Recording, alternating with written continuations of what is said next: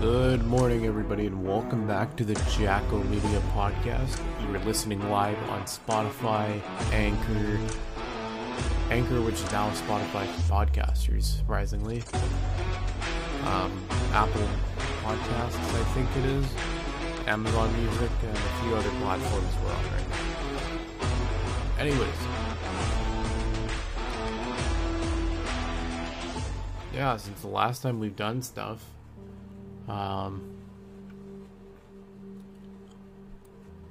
it's been a wild 5 days.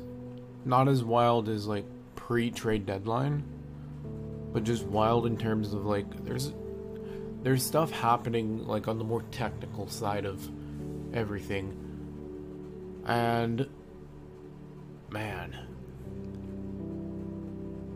pretty much you can start it off with the fact that Danny Briere is the interim GM of the Philadelphia Flyers. Chuck Fletcher was let go by the Flyers.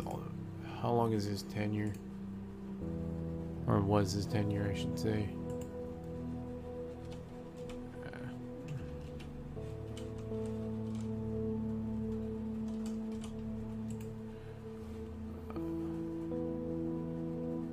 There we go. Yeah, Chuck Fletcher was GM for 4 years, 3 months, and 6 days. And he was executive vice president for 7 months and 7 days, which he let go in 2019. But he was also president of hockey operations, which he was also let go for just a little under 3 years and 8 months. So this is an interesting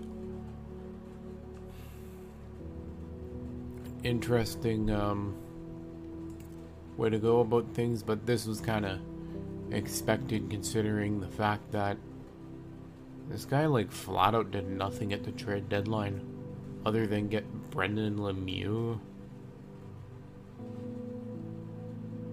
It's like you had the chance to move Van Riemsdyk, but you didn't.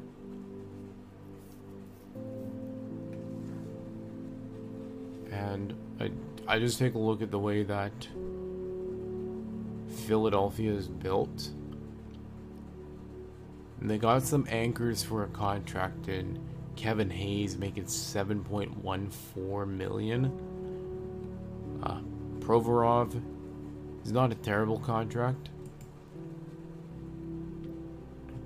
He's a solid defenseman with some offensive upside, so it kind of balances out.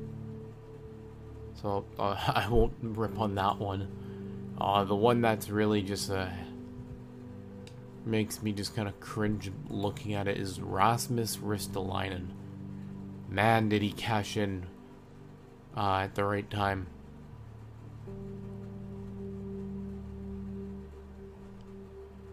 And he had that 6-year, $5.4 million contract coming out of Buffalo. Was traded in the final year to Philly.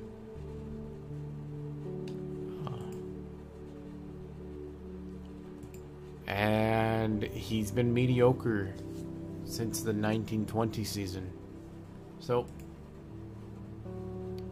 you haven't hit 20 points in 3 seasons. You're making over $5 million. Yeah, that's going to be a rough one. Another tough contract that I'm looking at is the Sean Couturier one. Because it's the first year of an 8-year deal, and he's only played 29 games this year. He has 17 points. This is a team that's built well into the future, but I just look at it and I'm just... You don't have a solid prospect pool. So, take it as you will. I hope Briere finds a way to work with what he has, because it's not an ideal situation to be coming into, to be honest.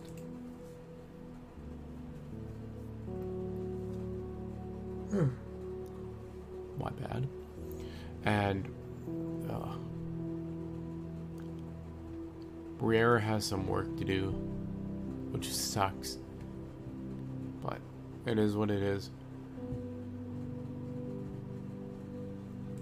So, where was I going with that? Sorry, I just lost my train of thought.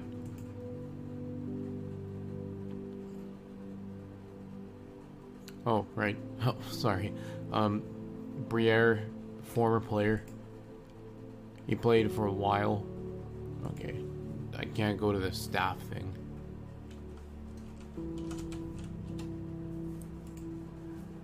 He was drafted 24th overall by the Arizona Coyotes in 1996.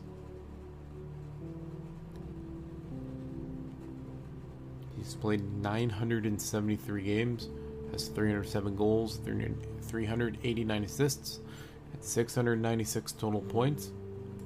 So, I look at that. He's obviously a good player. Tougher too. 744 penalty minutes. And, yeah, I mean, he was with Philly for a bit.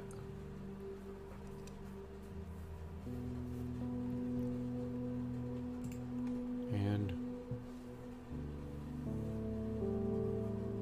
yeah, I don't got a whole lot more to say about that.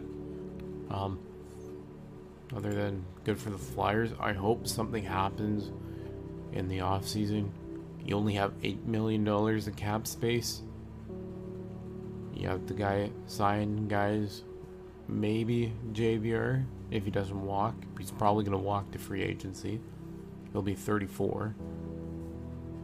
Brendan Lemieux, who's going to be 27 in 2 days, surprisingly. Not surprisingly, but he's an unrestricted free agent. He's going to hit the open market. Philly's not going to re-sign him likely. They're going to try and use their cap space effectively. Because you also got Kiefer Bellows, Noah Cates, and Morgan Frost, who are restricted free agents in your forward pool. You got Justin Braun, who turned 36 this year. He'll be a free agent. They might get rid of him, who knows. The one that might be a bit of a contract is Cam York.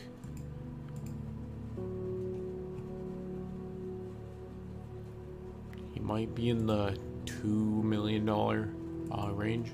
I haven't seen a lot of the Flyers play, so he also might just get a bit of a pay raise. Not by much, but just a bit. Either way, it's just like one of those things you look at and they're anchored with contracts with Couturier, Atkinson, and Konechny on IR for a combined $19.125 million. And let's hope it pans out for them in the future. And like I said, they got a well-built team. And I'm hoping that Briere can come in and do something with what he's been given. You also got John Tortorella as the head coach. So, yeah.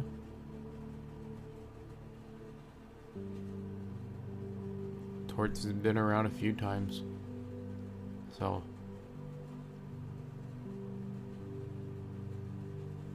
holy crap, he was in Columbus for 5.5 years. I thought it was much shorter than that. Probably because his Vancouver stint was under a year. And as we know, the Tortorella stint in Vancouver had its... It was one of those kind of stints. Another thing that I gotta talk about is... where's the Coyotes? The Arizona Coyotes. Just kind of the state of their rebuild. It feels like they've been rebuilding since they came into the league. And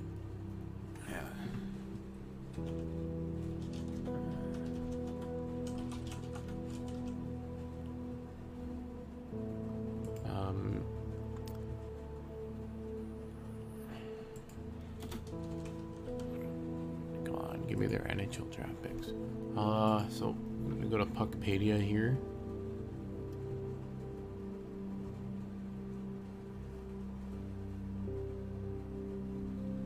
For some reason I can't get it.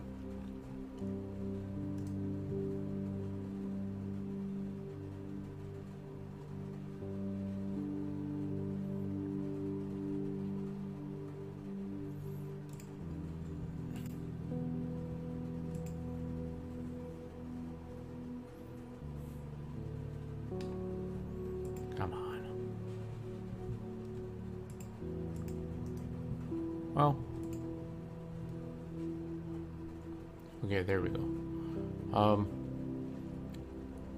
So last year in the 2022 draft, the Arizona Coyotes they made 10 selections, and 5 of which came in the first 2 rounds. 3 in the first round being Logan Cooley, Connor Geekie, and Maverick Lamoureux. And then 2 in the second round. I don't know if or how well their second rounders are going to pan out, but Logan Cooley and Connor Geekie are going to be huge players in the future for them. But just, you have 4 first round picks in the next 3 years. 9 second round picks in the next 3 years. 9 third round picks in the next 3 years. You have 4 fourths, 4 fifths, 4 sixths, and 3 sevenths across the next 3 years. Like, they have a lot of draft capital. And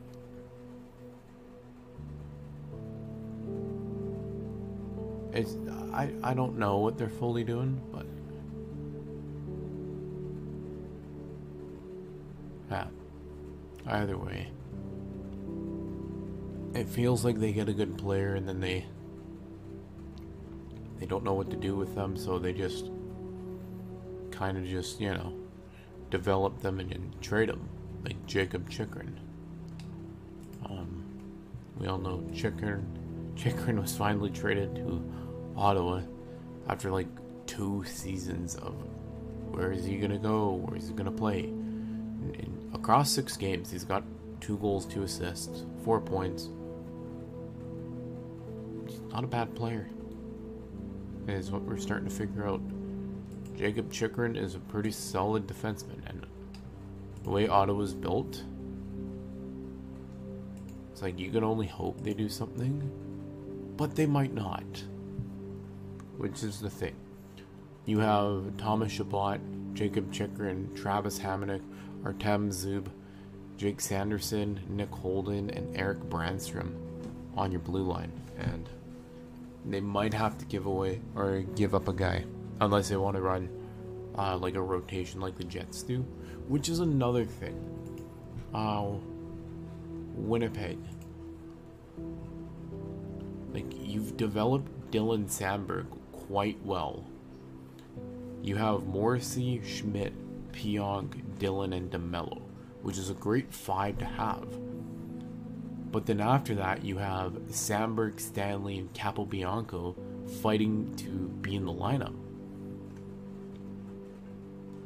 And I look to the minors. You got Salamonson, Heinola, Lundmark, Bauer, Chisholm, Guzman, Gawanke, and Sotner. You got 8 guys in the minors who are probably decent defensemen. 8 guys signed to AHL and NHL deals, I should say, because there's probably more down there. But man, the 2 waivers, guys that we put on waivers this year that I look at and say that is absolutely stupid. The first is Michael Esamont, or Asamont, however you say that damn name. I never get it right. I have a buddy who called it Esamoyant forever, which drove me up a wall, but I love my friends. Michael Esamont, when he was in San Jose, he had 3 goals, 5 assists, 8 points across 20 games, and 34 penalty minutes. He had 5 points in 19 with Winnipeg. He just wasn't getting the opportunity. He also had a fight while he was here. He goes to Tampa. No points yet. But his role is to be a pest. He's playing with Perry and Maroon, for crying out loud. And he's got 16 penalty minutes so far.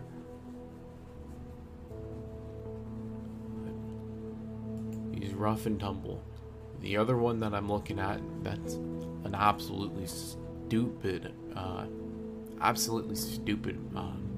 guy to put on waivers, was Jonathan Kovacevic.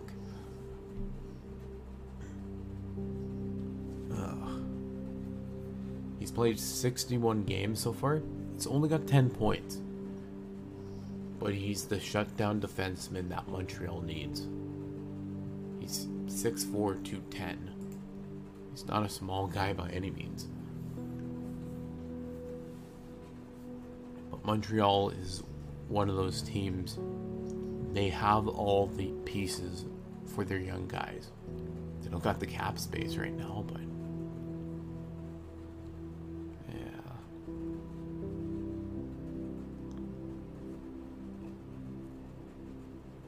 you have $10 million in cap space next year. You got Cole Caulfield to sign. Man, I'm looking at how they're gonna afford like half these guys, unless Caulfield takes a bridge deal.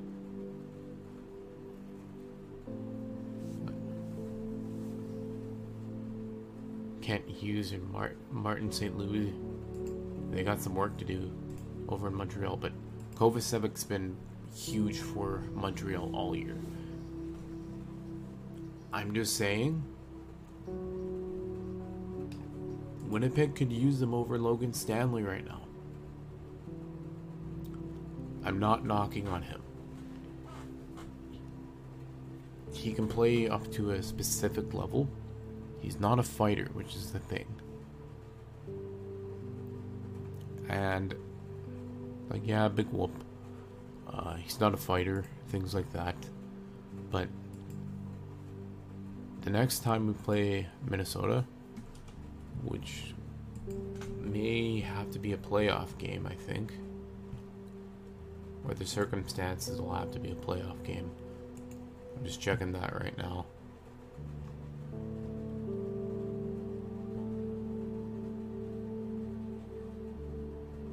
Nope, April 11th in Minnesota. Logan Stanley, after injuring Kirill Kaprizov, is probably going to have to answer for injuring Kaprizov. Because, like, he fully just fell on Kaprizov. And I don't know about you, it kind of looked like he was being a bit of a pest there. He's also, he's not a small guy. He's 6'6" or 6'7". But we can expect the next game there's going to be some fun. Yeah, some fun in the game. And the Jets so far, their 2 deadline acquisitions in Nino Niederreiter and Vladislav Nemesnikov are looking wonderful. Nemesnikov has 5 points in 5 games, 2 goals, 3 assists. He's a +3. He's looking incredible. Nino Niederreiter has 3 goals, 3 assists in 7 games. These have been pretty solid acquisitions just for picks, pretty much. Like, you didn't give up the moon. I'm kind of bringing this back to my point of Arizona rebuilding is, are we going to see a competitive Arizona team ever again? Or at all? Because it honestly feels like it feels like one of those things where it seems like one of those things where you just have the guy there, and then you look at the long term of, hey, we can get picks for him in the future, but you're not thinking about making yourself competitive. And either they're going to have to start trading out assets or draft capital, or it's going to be one of those things where they have to bring in guys through free agency and trade out their capital for cap space. Because this narrative of Matthews is going to leave for Arizona is not... It's likely false. Specifically of... He's going to look at this team and be like, there's more competition out where I am. Because there is. Like, your top defenseman is Patrick Nemeth. And, yeah. They don't got a whole lot going for them right now. So, I hope to see a competitive Arizona team in the next 5 years. It's not likely to happen. And yeah. Then another thing I just want to talk about before I wrap up is fights after clean hits. Kind of want to hear your thoughts on this. So you can fill out the link below, which is the Google Forms. You can leave a question/comment. And like I'm one of the people where I truthfully believe that fighting in a game takes place for, like, when you got to stick up for a teammate. When your teammate I can't English right now. When your teammate gets blown up in the ozone for having their head down. If it injures them, okay. If it's dirty, okay. But if it's shoulder to shoulder and the guy makes eye contact at the last second, they kind of mutually show each other like, oh crap, alright, we're having this, we're doing this whole thing, then alright. Maybe leave them. But a lot of Trouba's hits result in fights, which I don't think is necessary. But man,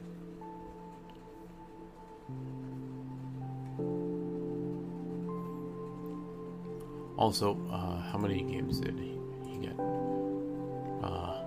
Just before I forget to mention is, I was in the last episode I talked about the D'Angelo spearing incident, and where is it?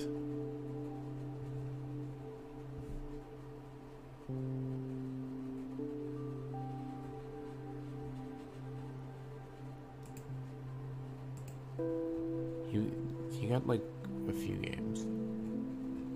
I think it got 3 games.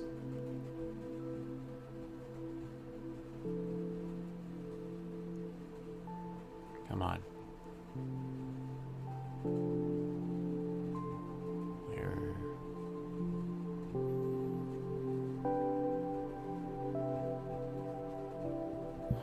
I can just look up NHL player safety.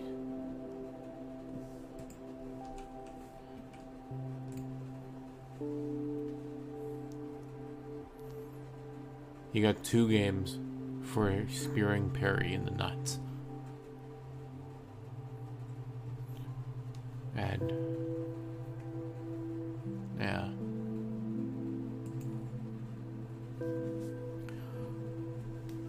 and the fights after the clean hits thing,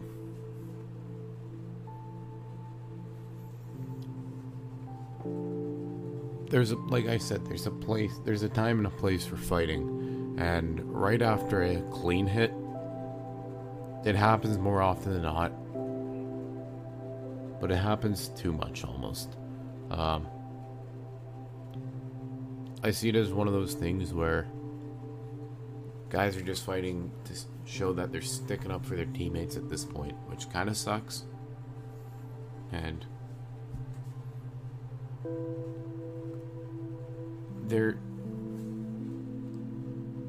a fine line of showing when to fight, and it's one of those things where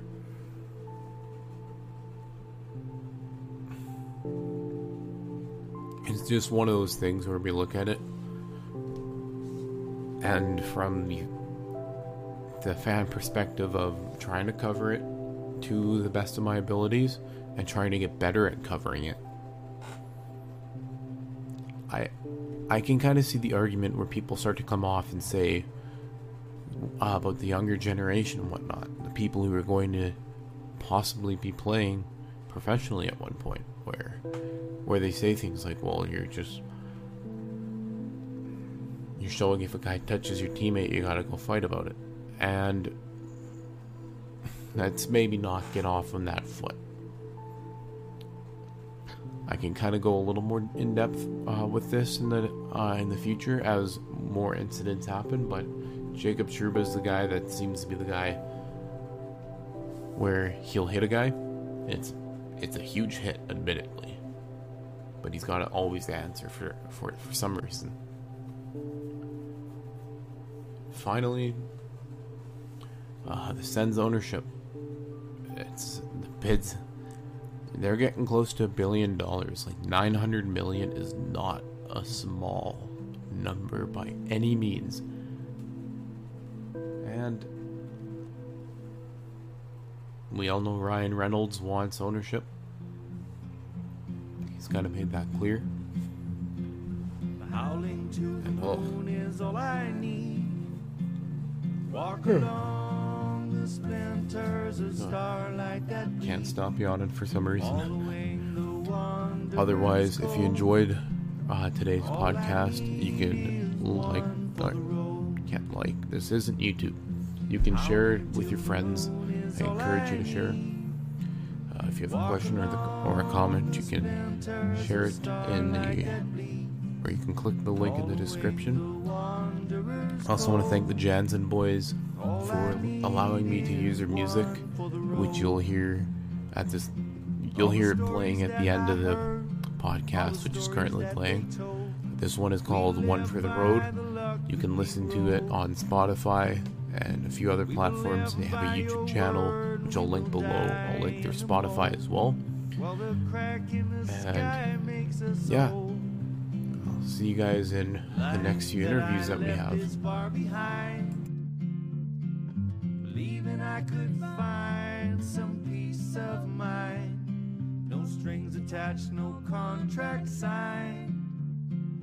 Just a place for me to unwind.